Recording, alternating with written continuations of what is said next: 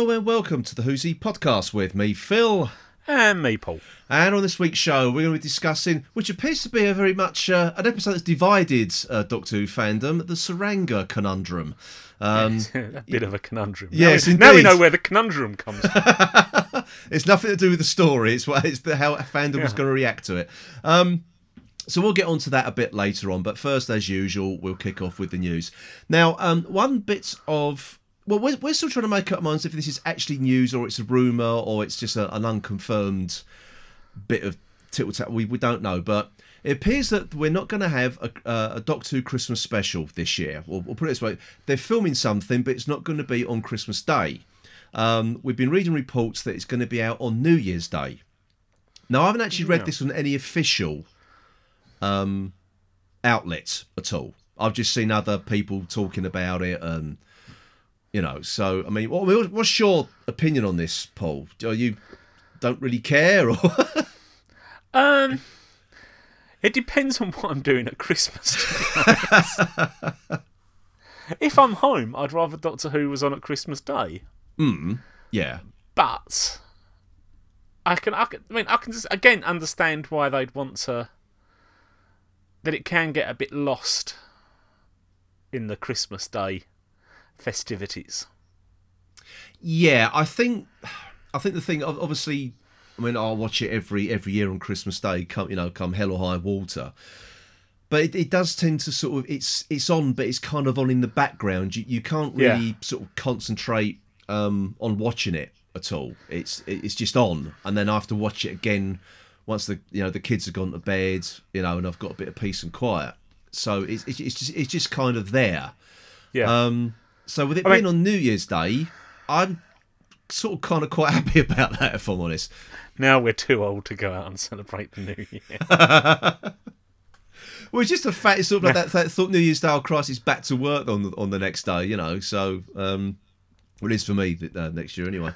But yeah, I really don't.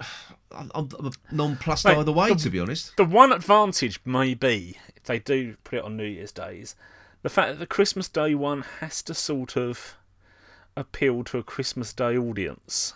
Indeed, yeah. Whereas a New Year episode can probably just be a Doctor Who episode. Yes. More like a continuation of the series that's just gone, kind of. Yeah. Kind of. But yeah, I mean, it may not necessarily have to cater for the people who never watch it any other time other than Christmas Day. Yes, indeed. Which I think there has been a tendency with some of the Christmas specials to be. Well, yeah, I thought I said this before anyway. I mean, it's nice to have extra Doctor Who on, during the course of the year, or it might be the only thing to see Doctor Who wise during the course of the year. All you've got to look forward to is the Christmas special. Yeah. But as I say, they don't really. While the majority of the time they're fun, it's either a case of they don't really add anything to the series as a whole. Really, they're just sort of kind of there. Or it's always a regeneration, which is a bit of a downer to watch on Christmas Day, to be honest. So, as I say, I'm nonplussed either way, to be honest. The only thing that would worry me from this is, once it no longer becomes part of the furniture for Christmas Day, is it at all needed during the festive period? Well, as I understood it... And are we going to end up in future just having 10 episodes series and that's that? Well, the thing is, as I understood it, I thought that the reason that Stephen Moffat did Twice Upon a Time was to ensure, because there wasn't going to be anything for Christmas, because it was obviously at that time Chris Chibnall wasn't going to be ready to produce anything for the Christmas slot. So Stephen Moffat stayed on and Peter Capaldi stayed on to do a Christmas special to ensure that Doctor Who retained its Christmas Day prestige slot, which has now been an utter waste of time. So really, Peter Capaldi could have gone at the end of the last series for all it was worth. Yeah, I don't know. I suspect they had fun doing that episode. They probably did. I mean, it was obviously it was more of a. I mean, I must admit, I didn't particularly enjoy. I'm on record saying I didn't particularly enjoy the portrayal or the way the first Doctor was written. Anyway, there's nothing wrong with David Bradley, but I say it again. It didn't, apart from the regeneration, it didn't really contribute anything. No. To Doctor Who, it didn't have to be there. This whole, 12 and 1 meeting, and it was just Moffat mucking around with I hate saying with the canon again, didn't it? So that's what it pretty much amounted to. But I did put out a poll to our Twitter users, and we actually got quite a good response to it actually for one of our polls. And it was very, very good. Do you think people got confused as to whether we should have a second referendum? I thought I was voting on that. If only it was that easy. But basically, 52% of the people who voted said it was a bad idea. Really, they didn't want it on New Year's Day, and 48% said New Year's Day's okay. So it was quite a close run thing. There wasn't a lot in it. So maybe they're pretty much like me, like the referendum. Yeah, exactly. The narrowest of margins. That's it. That's democracy. The people have spoken. Okay.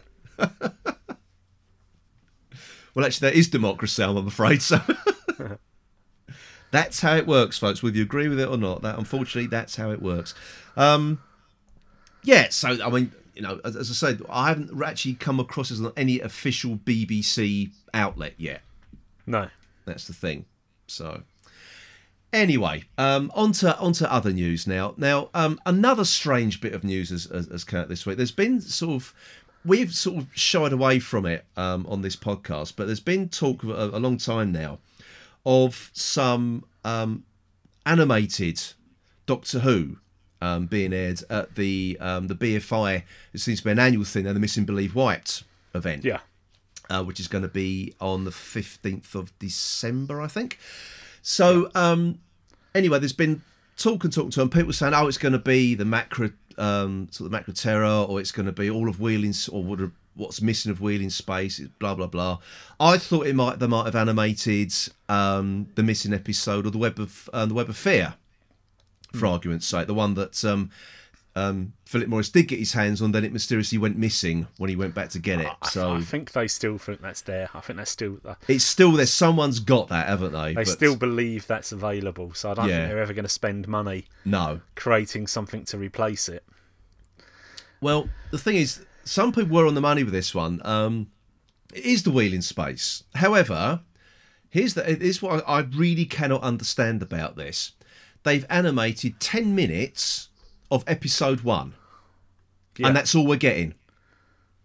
And Charles Norton, who's produced this animated version, and he's the same guy who did the animation for Power of the Daleks and Sharda. It's going to be shown at the BFI, and it will maybe included on a future BBC DVD. Yeah, but that's it. I'm struggling to understand why they've done this, other to sort of show off the animation. Yeah. Who is this for, really? It does seem to be a case of what, if you're going to do it, or don't. Yeah, what are 10 minutes worth, really? Other than showing off your animation skills. It's almost like a show reel for Charles Norton, to be honest. Especially seeing that they have already done some. So it's not as if this is a test to see whether people like it or not. Yeah.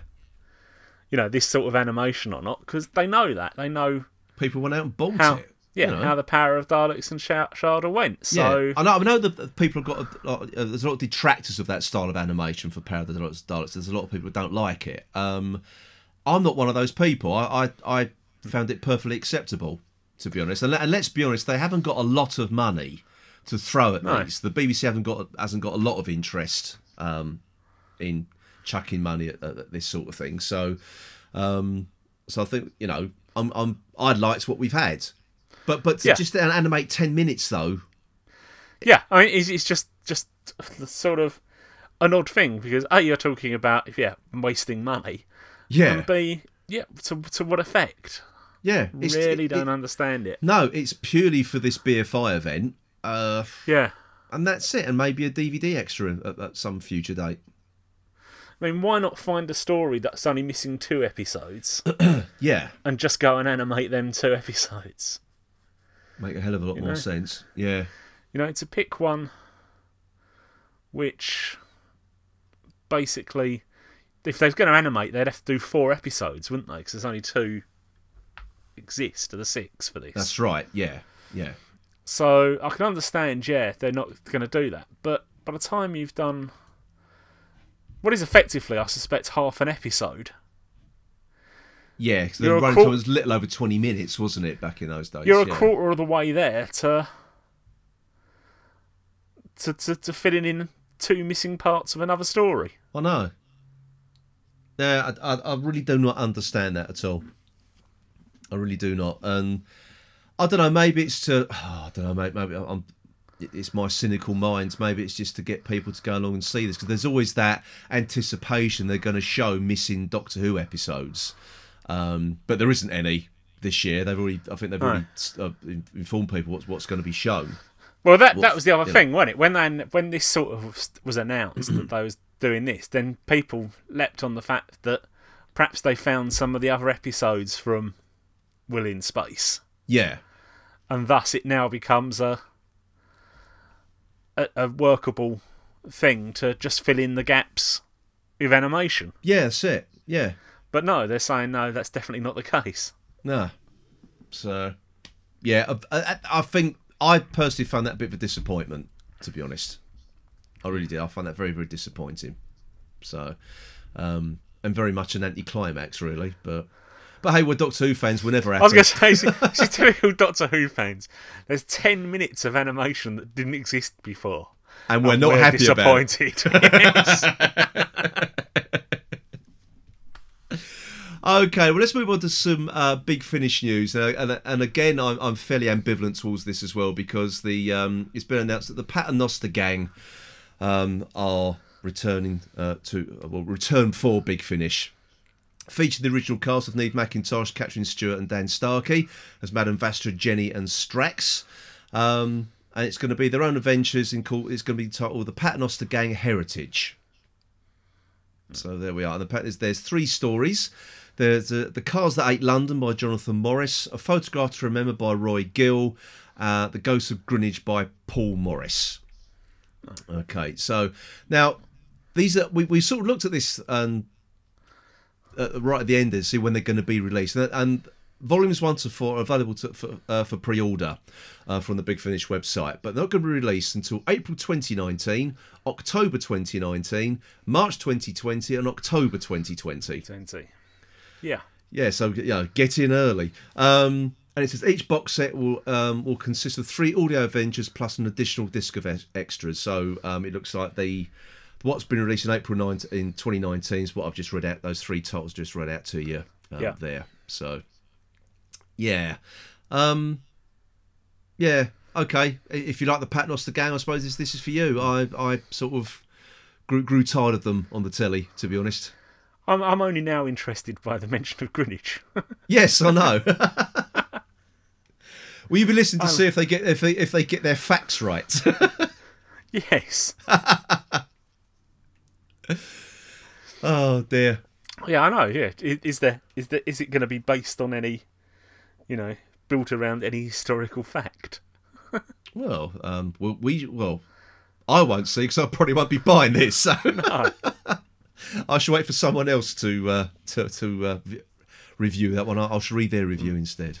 So, okay then. Well, let's move on to something that nobody looks forward to. It's Omega's Stats Corner.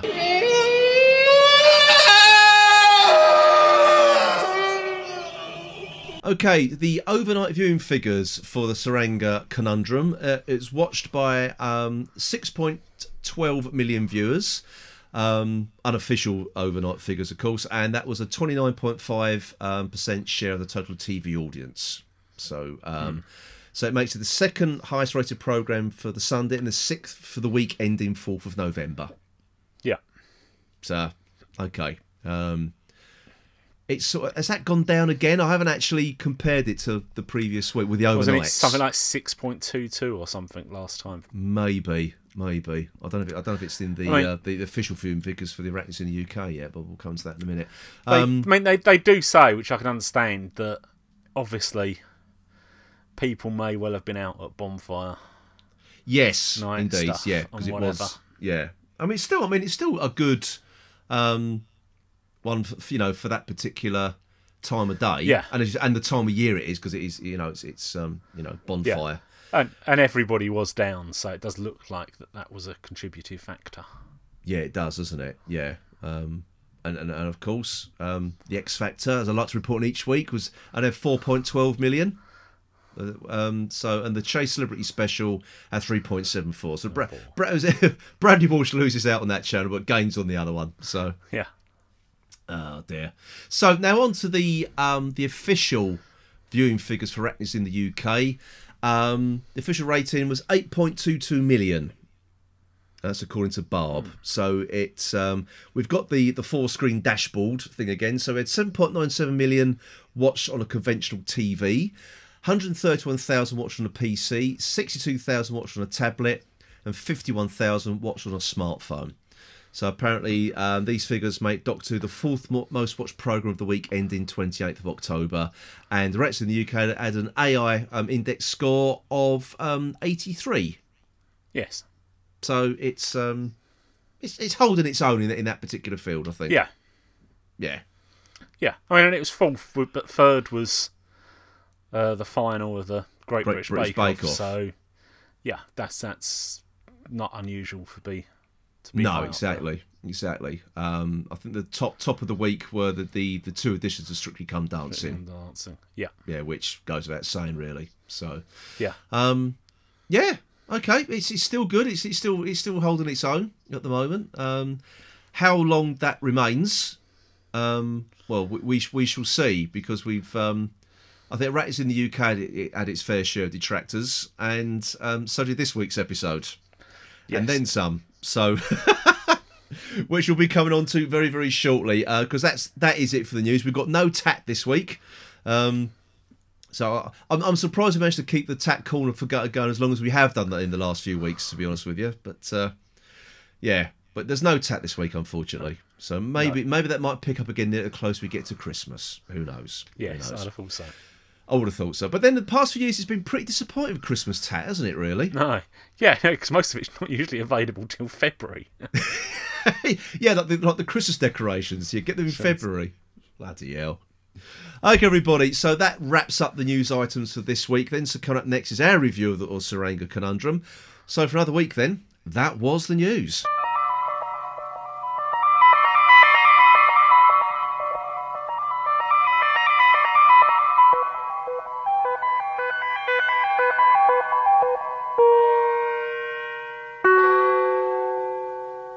Okay then, everybody, we're now going to talk about the Tsuranga Conundrum. Where are we? We're in hospital.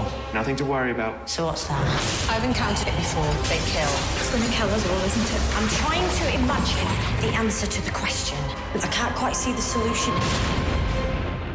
And it's my turn to kick off proceedings this week, isn't it? I've the dubious honour of kicking off proceedings for this one.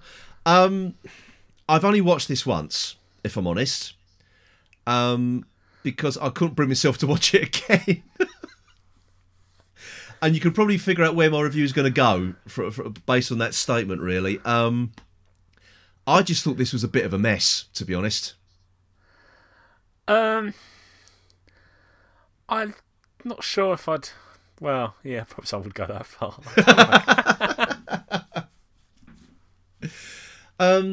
Yeah, it's an interesting premise, but I mean, hardly original.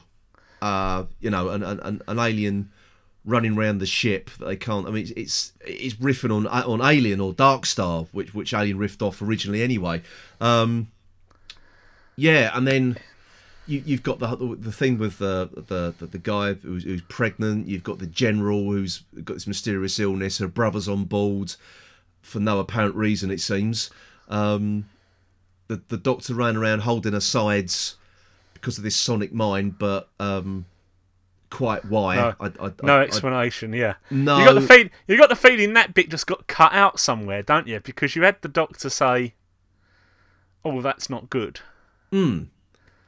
Well, not the that's the medic on board. Yeah. Has to say that's not good. And then it was sort of, later on she was saying, what's wrong with me? You're lying. And then she's holding her side for a bit, but that's it. It never it doesn't go went anywhere. You felt that was going somewhere, and no, it didn't. Yeah. And you just wonder whether that actually just got cut. It seems like that. It just seems it was edited out, and yeah, if it was, that was a bad edit. Yeah, and to the point that you think to yourself, how bad must that have been if it didn't make the final cut? Oh dear! And the thing is that to give you an example of the impact that when we finally get the reveal of the alien, both my kids burst out laughing. Yeah.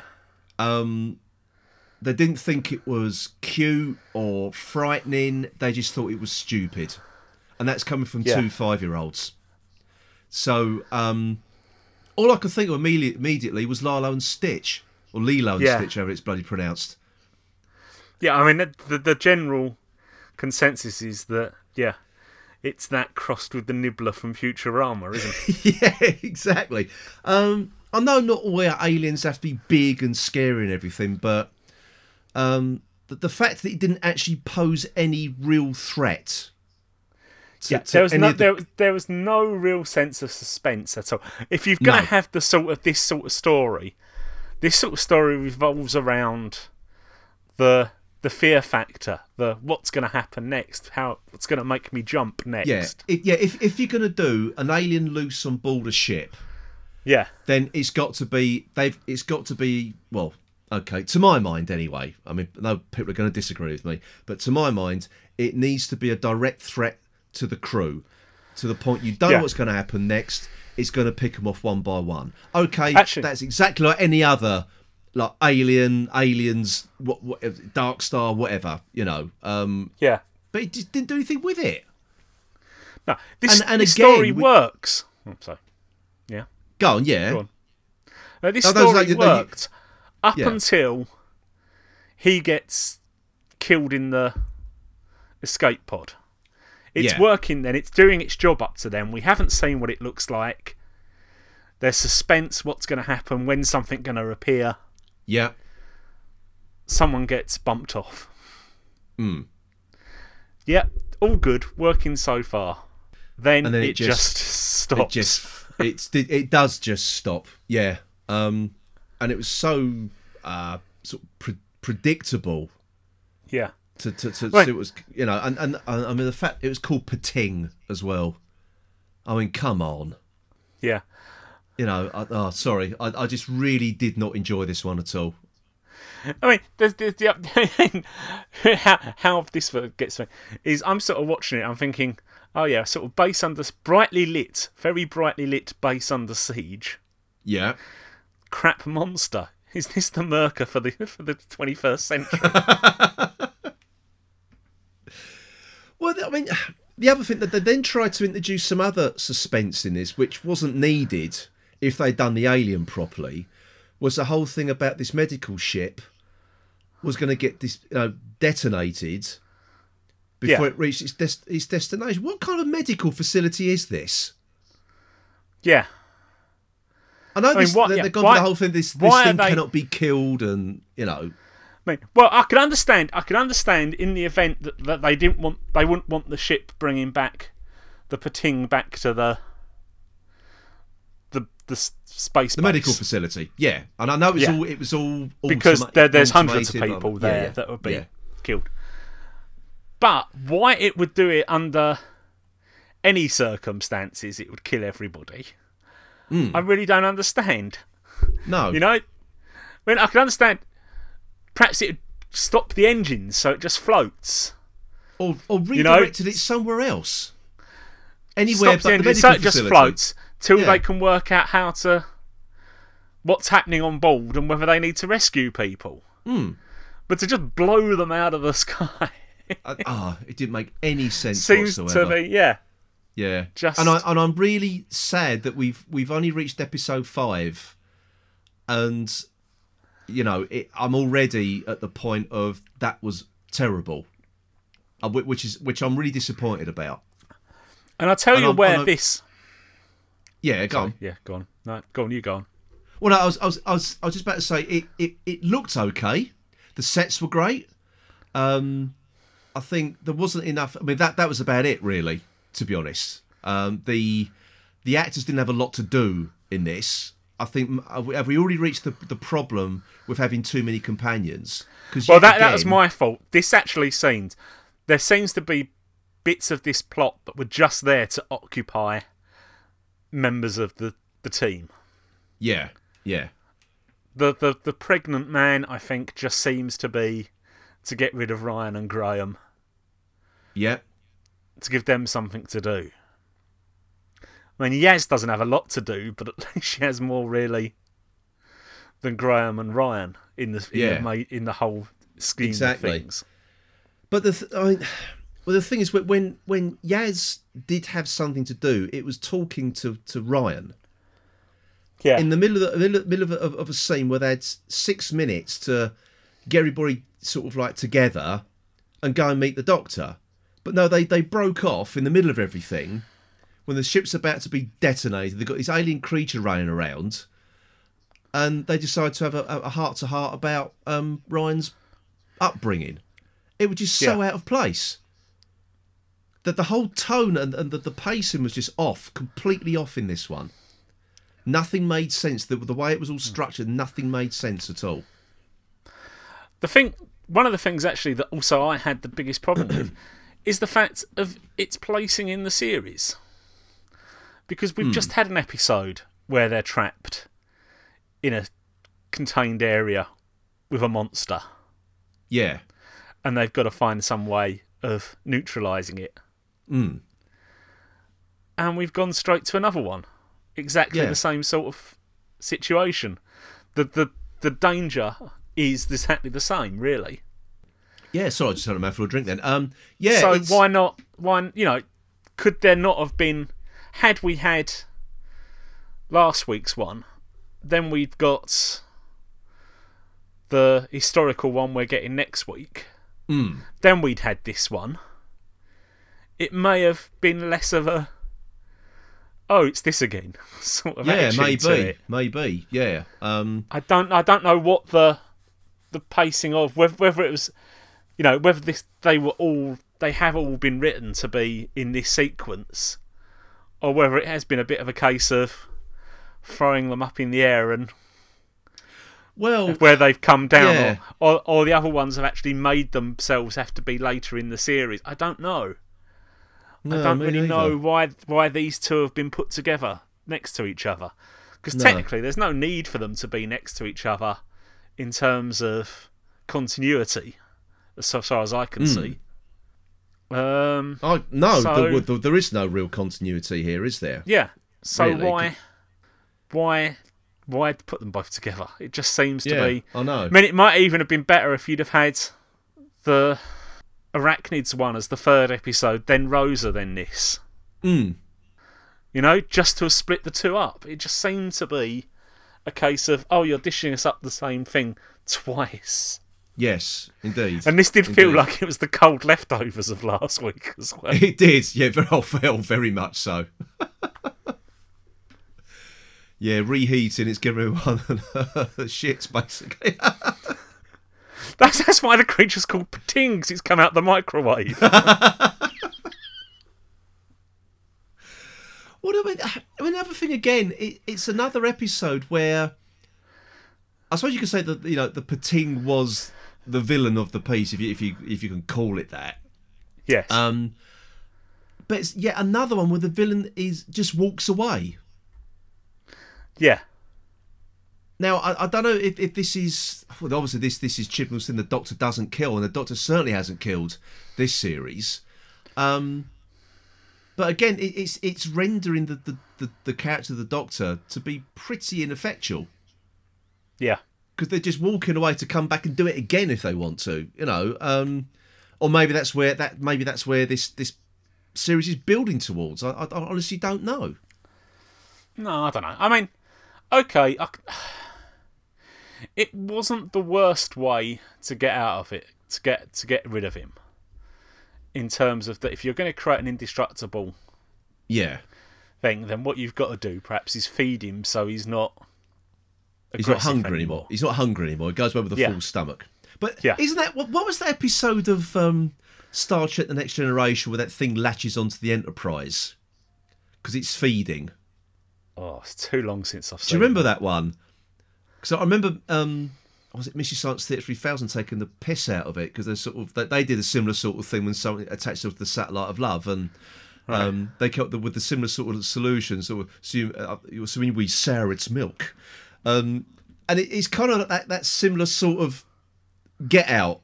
You know, that's how they resolve that particular story. They feed it something to make it leave the ship or satisfy its hunger or whatever. Oh, but then we come back to the whole point of this is why the ship's going to blow up, is to have that bomb on board. I mean, it's almost... Which is, and by the way, in a handy little pull-out drawer. Yes. Yeah. Always keep your bomb in your glove compartment on your spaceship. Yes, obviously. And what I was saying last week as well about every speech the Doctor gets is like a bloody science lesson. Yeah, the one about that this week about antimatter drive. Was so out of place. Yeah, I mean, I think we've now got to say that this is actually a bit of we're going to have to accept of the Chibnall era. It obviously is something that he's looking at to educate. Well, I can understand because that was Doctor Who's original remit. Yeah, was to educate at the same time, but they did it by going into points in history, like Marco Polo and the Vikings, and the French Revolution. So but he wants to do science as well. Yeah, but it's not just sort of like setting a story within a particular point of history and then using that particular point in time to tell the story and educate at the same time. No, he stops the story dead for the Doctor to give a lecture and then resume the story again. Yeah. I mean, it would have been better. Could have understood it more if the creature had damaged it and the Doctor had to repair it, and while repairing it was explaining what she was doing. Yeah. And how it was going to work. Yeah, that would make more sense. But just to stand there and look at it and say, oh, you know, obviously I suppose it's trying to tell children science is cool. Well, fine, you know, I'm not going to be anti it. I'm not anti it. It's the way it's done. I suspect in a really good episode, it wouldn't have even noticed it. No, because it would have given. If it had been the bit in the middle that just gave you a bit to catch your breath in an exciting episode, fine. But this wasn't an exciting episode, and it should have been. There was no tension in this whatsoever. No. Or I should say, wasn't. maybe there was up until the point where the Astos character got bumped off. Yeah, the minute they showed the creature. As soon as you saw it with its fat arse sticking up in the air, you thought, that's it, the tension's gone. You're now just laughing at it. Yeah. You know. Yeah, that was... Yeah, I'm sorry. I really am struggling to find something really positive to say about this. Other than the set design looked great. I think the cast tried really hard with the script on this one. Yeah. Really did, but I'm beginning to, at this point, we're at the halfway point now, I'm beginning to find the Doctor pretty ineffectual each week now. This is sort of... I mean, our worries about a Chibnall-led series are here, really, aren't they? Yeah. And the fact that, I mean, we've had this many episodes... And they've nearly, well, with the exception of Rosa, they've all been him. Yeah. I mean, this is the worry, isn't it? That, I mean, it's what I've always said about the showrunner. I'd just like to have a showrunner that just commissions writers. Yeah. Gives them a broad outline of what they want the Doctor to be like. Mm-hmm. And the other characters. Yeah. And says to them, come up with a good idea. Yes.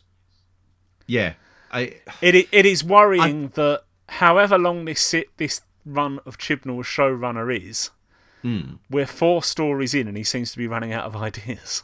Yeah. On his own. I know. Yeah.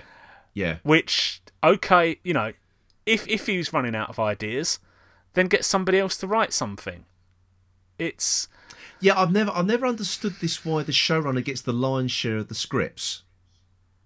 I really they don't won't understand do it otherwise, that. I suspect. Well, maybe, but I mean, as you said, there's other ways to stamp your or make your mark on the show. I'm not without sure writing for it. You know, if we've had any other series where, out of the first 5, the showrunner's written the first 4, and co-written the other one. Yeah, I can't think of any offhand. Certainly not from RTD, or we've only got RTD and Moffat era to fall back on here. Yeah. But no, I can't. Maybe RTD certainly wrote the lion's share in that first year. Yeah. I don't know. Honestly, don't know if it was four on the bounce side. It may just be that Chibnall just wants to get his imprint on the series to kick it off. And by writing this much, he can now show other writers, look, this is how I want these to interact with each other. There is other ways of doing that, though, isn't there? By getting a decent script editor. So you have the showrunner, a script editor, then you have your script writers. And it's supposed to be your script editor keeps it on course. That's what they're supposed to do, you know. And the worry with the showrunner writing the stories is there anybody actually saying to him, I'm not sure if that works. Don't know. You know? Probably not. We don't. Probably not. We don't, you know? No. And if there is he taking any notice of them? Yeah. Yeah, I don't know. I mean, to be honest, it's... This episode, I don't hate this episode. It's okay. But if we're only having 10 episodes a year, and maybe only every other year, it takes as much time and money to produce an okay episode as it does to produce a brilliant one. Yeah. And it's all down to the script. Yeah. So why, if you're going to be putting that much time and effort into it and taking that long over each series, then why aren't you making sure you've got the best stories you can possibly have? Exactly. Yeah, I completely agree. And it's such a shame because episodes 1, 2, and 3, you have 3 fantastic stories on the bounce. Yeah. And it started to wobble last week with episode 4, and this week the wheels have come off for me. And I hope next week they've got the wheels back on and it's back on course again. Well, we've sort of come to the end of the Chibnall run now, haven't we, to the last episode? I think so, yeah. Yeah. So let's see where it goes now. But, you just think to yourself, there must be hundreds of sci-fi writers out there, or people who'd want to write for Doctor Who. I mean, I'm presuming. Perhaps there aren't. Perhaps you can't get people to. Well, I think that you must look at an episode like this and think, why have you done that? Well, do you know what? I think that why have you not taken another idea? Yeah, well, I think therein lies the problem, that there are sci-fi writers out there who would gladly write for Doctor Who. But it seems really that Chibnall, the BBC, whatever, don't want to make a pure sci-fi series. If you take my meaning. Yeah. I think Chibnall's he's fallen back on the RTD method. It's got to be rooted in reality. It's got to be rooted back to Earth. He doesn't want to.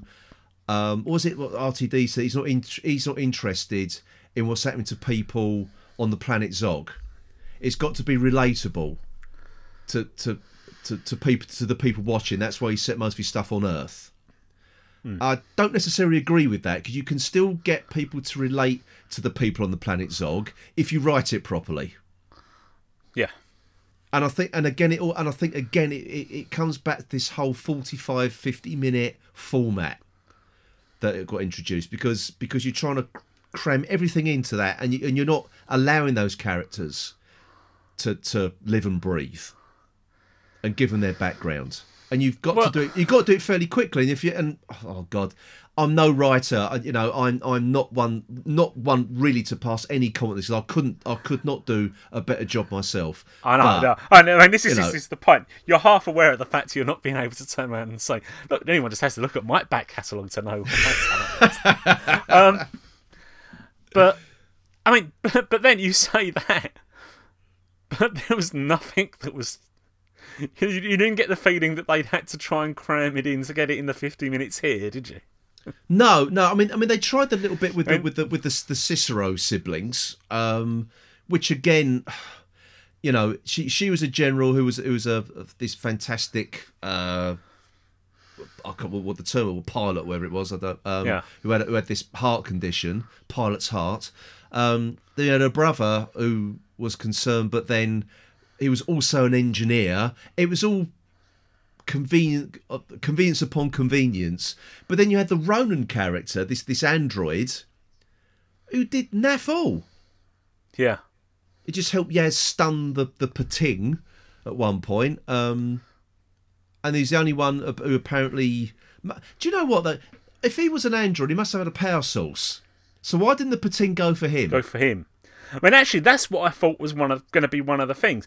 Because when they turned around and said, there was two ways he could have been used in this story. One, that the Pating wasn't toxic to him to be able to touch. Yeah. And two, he's the one that would be under threat from the Pating out of everyone. Yeah, or he'd be used as like a decoy. Yeah, but it wasn't. Neither of those points were used. No. Which would have made sense of having him. Absolutely none at all. And it was so... once you found out about Eve Cicero's heart condition, you knew she was going to bite the bullet. Yeah. At the end. So you knew. It was so... but it just sort of... The whole episode just went out on a whimper, really. Just ended up with them joining hands and saying this little prayer around Eve Cicero's corpse. Yeah. And that was the end to it. It was just... Yeah, I mean... And so early in the series where they're separated from the TARDIS. Yeah. As well, they spent like 2 episodes getting it back, and then 5th episode they've lost it again. So, which makes you wonder whether this is one of the episodes that was written because, as I understand it, they started filming this series before the TARDIS had actually been finished. Right. So I begin to wonder whether this was why. This may well have been, yeah. But again, it comes back to what you were saying. They could have changed the order. So that was a bit later on. Yeah. It just... Well, on the basis that from the spoiler alert, but from next week's one, they obviously travel in time. You presume they get the TARDIS back either very early in the episode or... They've already got it back at the start of the episode. Well, I think they've already got it back. I'm assuming because the end of the episode, so once they get to the recess 1, they're going to be teleported back to the planet. Yeah. So if they could do that, why couldn't they just sort of try and do something to teleport them off the ship? Really? Yeah. To be honest, if they've got teleport devices, why do they need a ship in the first place? Yes, indeed. Why aren't they just teleporting the eel straight to the... That's what I mean. None of this makes any sense. Unless the argument is that, you wouldn't want to teleport a pregnant person. Maybe. You may not want to teleport a person with a heart problem. Yeah. And they've been the result of a sonic explosion which has disrupted their internal organs, so you wouldn't want to teleport them. So perhaps the argument being is they only do use ships when the people can't be teleported. But you're filling in the plot holes now, Paul. You shouldn't have to do that. As we said, with my back catalogue of work, it's quite easy for me. Well, Paul, our only back catalogue of writing is the Who's He Podcast Awards 2011, and that's nothing to write home about, is it? So, No.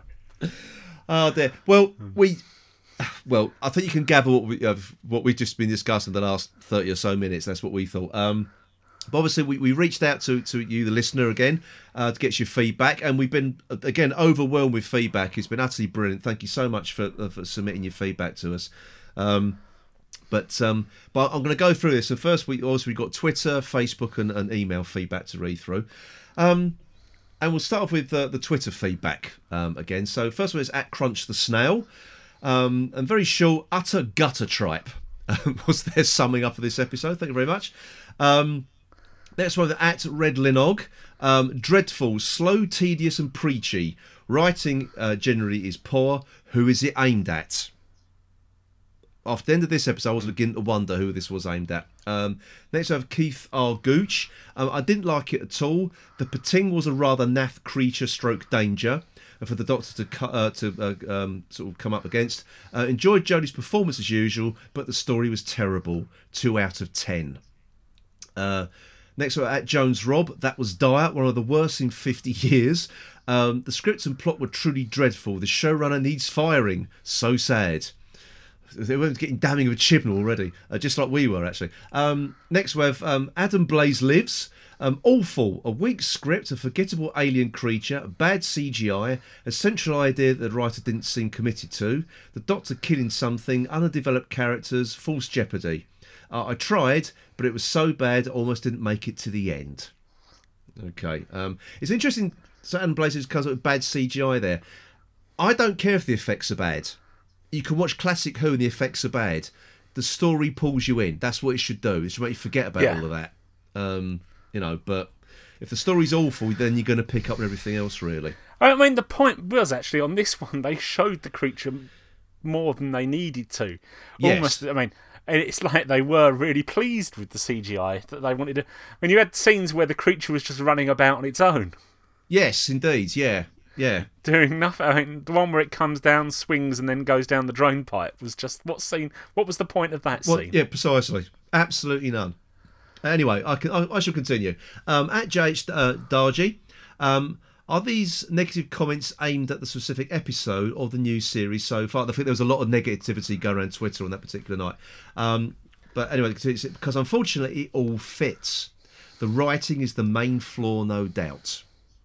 Okay, so next up at Uncle Bear's 1978.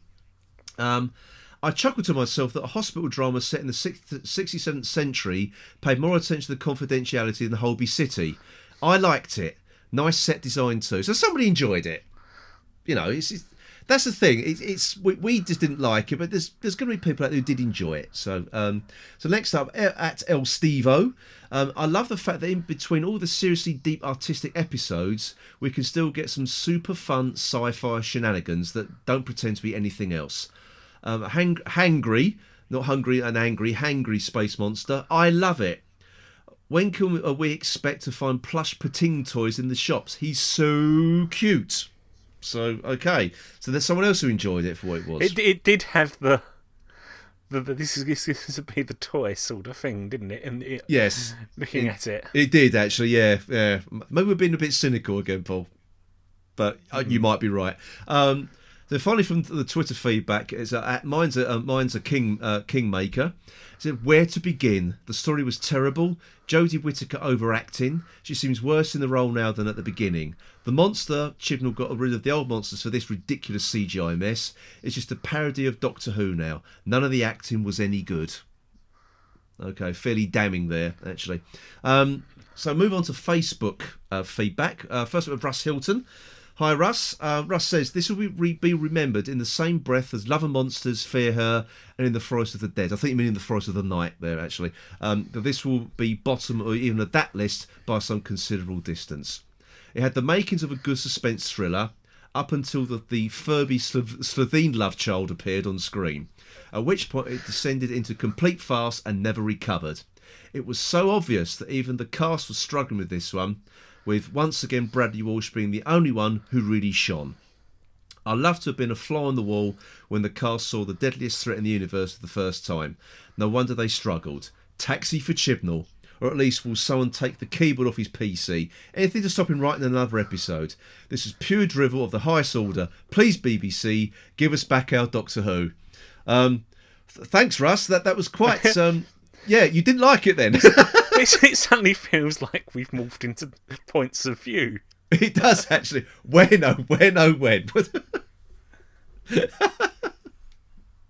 No, thank you, Russ. Thanks very much. Next we have Dean Hill. Hi, Dean. Dino. Short and succinct, and another science lesson. Yes, you echo our sentiments there. Jeff Waddle's up next. Hi, Jeff. Jeff says, I quite liked it. Not great, not poor. A good running down corridors base under siege romp. Yeah, it was a base under siege romp, but I think coming off the back of another base under siege romp. Under siege romp. Yeah, I think that was. I mean, I agree. I don't think it was poor, but I think their opinions differ. But if we're only, as I said before, if we're only having 10 episodes and maybe only a series every other year, then you want something that rates better as not poor. Yes, indeed. Yeah. That is true. That is very, very true. So anyway, back to the feedback. Abby Peck, hi Abby. I think this is Abby's first. I think this is your first sort of a submission of feedback to us there, Abby. But Abby says, I thought it was decent. Jodie, as always, was thrilling. So I mean, I think Jodie Whittaker tried really hard with what she was given this week. Yeah, really, really do. Next up, Robbie Bonham. Hi, Robbie. People might remember Robbie is a previous guest of this podcast. Been on this podcast twice now. It was to talk about the Doctor Who movies with Peter Cushing, and they come back on us to do a companion special about the Brigadier. So hi, Robbie. So Robbie writes in, I only quite liked it. Nah, it was good stuff, though naturally we're all probably expecting an HR Giga type big bad, and when we first see the Pating, I immediately thought, oh no, Chibnall was RTD'd us.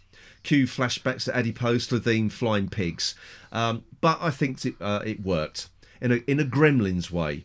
Visuals were great, music was great, and glad to know she's also a Doctor of Lego. Also like that the Doctor and the pilot, sorry, can't remember her name, had previous knowledge of each other. Very pertwee. Enjoyable episode all round. P.S. Does anyone else think the pregnant lad looked a little bit like Chibnall himself? So maybe that's it. Maybe Chibnall wants to have a baby. That's it. He's written himself into. Sorry, he wants to have a baby. There you go. Next up, perhaps this labour of love only took 7 days. Or worse still, it could have taken 9 months, Paul. Oh dear. Anyway, next up, Thomas McCambley. Sure, the baby looked like Nibbler from Futurama, but I enjoyed that story. Of course, I happen to like running about in corridors. Quite like that. Okay, someone else who liked it. Okay.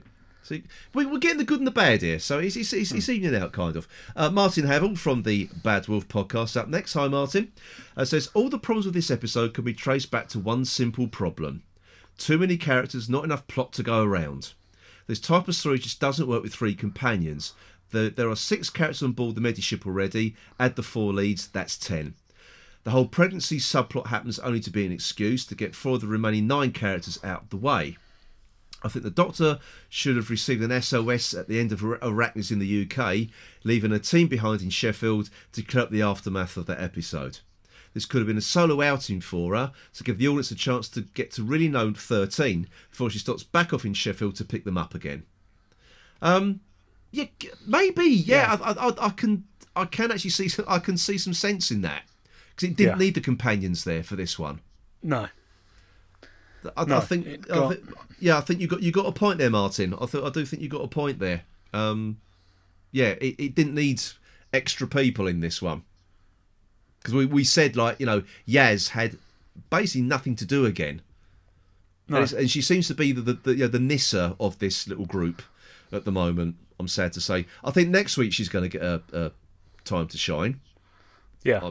I'm assuming. So, anyway, Ash Farbrother, another previous guest of the show. Hi, Ash. I think that Ash was on a companion special as well. That was for Ace. That was it, Ace. So Ash says, some of the design, visual and audio definitely found influence from the game No Man's Sky. Kinda liked it though. I've never played No Man's Sky, so I couldn't honestly comment. I have to take your word for that, Ash. No. I'll take your word. Yeah. So, and you're not a gamer at all, Paul, are you? So, no. Anyway, next up, Andrea Gill. Hi, Andrea. Enjoyed it. It was certainly different, well paced, and just when I thought the companions were going to get sidelined, everything just fell into place for me, and they all had their lovely moments and their roles to play. And I also want a Pating Funko Pop now. Yes, I can see Funko. There's a Funko Pop Pating coming. There's got to be. This lends itself to Funko Pop figures. It really does. I'm glad this one worked for you, Andrew. It certainly didn't for me. It didn't for Paul. For you know, we got sort of kind of sort of varying reasons, but it worked for you, Andrew, and that's the thing. Some people are going to enjoy this, some people aren't. We just fell into the camp that didn't this week. So I mean, it is. You sort of almost feel that perhaps it isn't a bad thing if Doctor Who's a bit divisive. No, I mean, but the thing, we'll come back to it next week and maybe enjoy it again. You know, that's how it works. Yeah, and it always has done. Yeah. It always has done. So, you know, but anyway, next up, James Rockcliffe. Hi, James. Again, previous guest of the podcast. And very, very short and to the point. Multiple geriatric shoemakers. So I like the little conundrum you set there, actually, James. Thank you very much. Figure that one out at home, people. It's not difficult.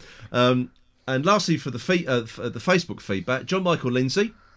Hi, John Michael. Says, I have to admit, I wasn't sure about this one. It never really seemed to know what it wanted to be. So many threads of varying storylines that never seemed to keep pace. Bradley Walsh again was a saving grace, but to me this felt the weakest so far, but more from what felt like a very confused writing point of view. Again, I can't find much to disagree with your statement there, John Michael. Yeah, it is certainly the weakest so far. Bradley Walsh, yes, he's been the high point of every episode for me at the moment. Yeah, I mean, that was the bit that actually sort of made the pregnancy thing work, was his little asides. Yeah, that I've seen every episode of Call the Midwife. But he turned away all the squeamish bits. I couldn't watch the squeamish bits. And then when he goes in there, why did I look? I can't unsee that. Yeah. What is worrying me here? Yeah. Is I'm starting to have this nasty suspicion that one of Graham and Ryan is going to leave, and one of the last things they do together is the little fist bump. Ooh, yeah, I think you're onto something here. Yeah. Because he keeps turning him down. Oh, not a deathbed fist bump. Yeah. Yeah. Ooh. I didn't think about it like that, but you could be onto something. I hope not. Yeah, I do as well, but it just sort of said to me that was leading somewhere. And as usual in these sort of things, it doesn't usually lead somewhere good. No, it doesn't. No, you're absolutely right. Oh, God, no, I hope not. I do hope not. Oh, well, we've only got 4 more episodes to find out. So, anyway, the last bit of feedback's email feedback from, once again, Ian Key. Hi, Ian. Thanks again. Ian says, evening both. Well, for every Blink, there is a Lazarus experiment. And for every Rosa, there is whatever tonight's episode was called.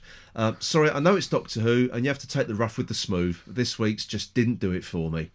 There's been a lot of mentions of the show being too PC over recent weeks, none of which I thought were true, but I felt tonight's was ticking the PC boxes by numbers. And having a pregnant man? Why?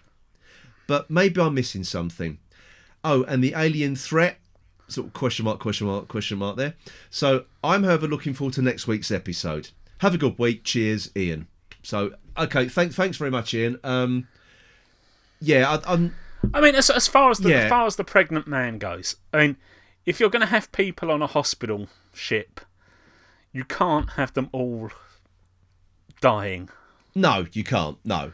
So the opposite to that is you have someone who's pregnant. Yeah, and I've got nothing against the whole thing making it a man, because it was a different species and so on. kind of turned that on its head a little bit. And the other thing that I thought was interesting, only like men give birth to boys and women give birth to girls. Yeah, seemed to be a reasonable. It wasn't even saying, "Oh, this is a completely different way round." It was just that there's a, which you sort of thought was perhaps a logical thing there. Yeah, and to be honest, I mean, I know people saying about they're getting the PC thing in here, but basically Red Dwarf have done this before. Yes, they have. Yeah, and there didn't seem to be an outcry that was Red Dwarf doing the PC thing. Well, I think it's because why? When Red Dwarf was in similar circumstances, got drunk, didn't take precautions. Yeah, now pregnant. Yeah. So because it was in the mirror universe, that was it. Yeah. Yeah. So where's the difference, really? Yeah. So why are people criticising Doctor Who for doing it, but not criticising Red Dwarf? Well, I think because Red Dwarf was a comedy. Yeah, but I think that is it. I think that's its only defence. But why is there a difference? There isn't any. But I'm just saying, No. I think that is, if anyone's going to try and defend it, that is the only thing, because they'll just say because Red Dwarf was a comedy. That's it. Yeah. That is the only thing I think people could come up with. But it didn't bother me. No, it didn't bother me. I mean, that's but literally, because I didn't really think it was that out there as an idea. No, not really. It's the whole thing of like different species have different ways of breeding and giving birth. It's just nothing wrong with that. I've got no, So, oh dear, but a lot of people did, it seems. So let's hope next week's episode brings everyone back on board again. So we're back to another historical story. Yes, Demons of the Punjab. I don't know if this is a pure historical or not.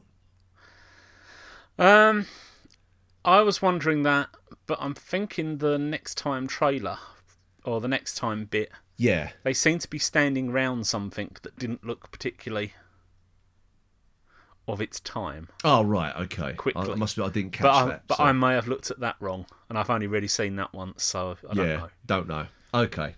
Well, we should. We've only got a few days to find out, haven't we? So. Yes. Okay, everybody.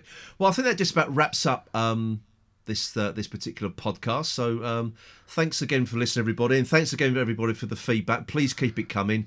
We really do enjoy reading it out. It's really interesting to get everyone's opinions. And I think I'll just speak for both of us. Really, we're just sort of really quite glad that we're actually getting a lot of interaction with the listeners this time. So this series. So thank you. Please keep it coming. Please keep it coming. Okay then, so until next week we'll talk about Demons of the Punjab. It's goodbye from me, Phil. And goodbye from me, Paul. Goodbye.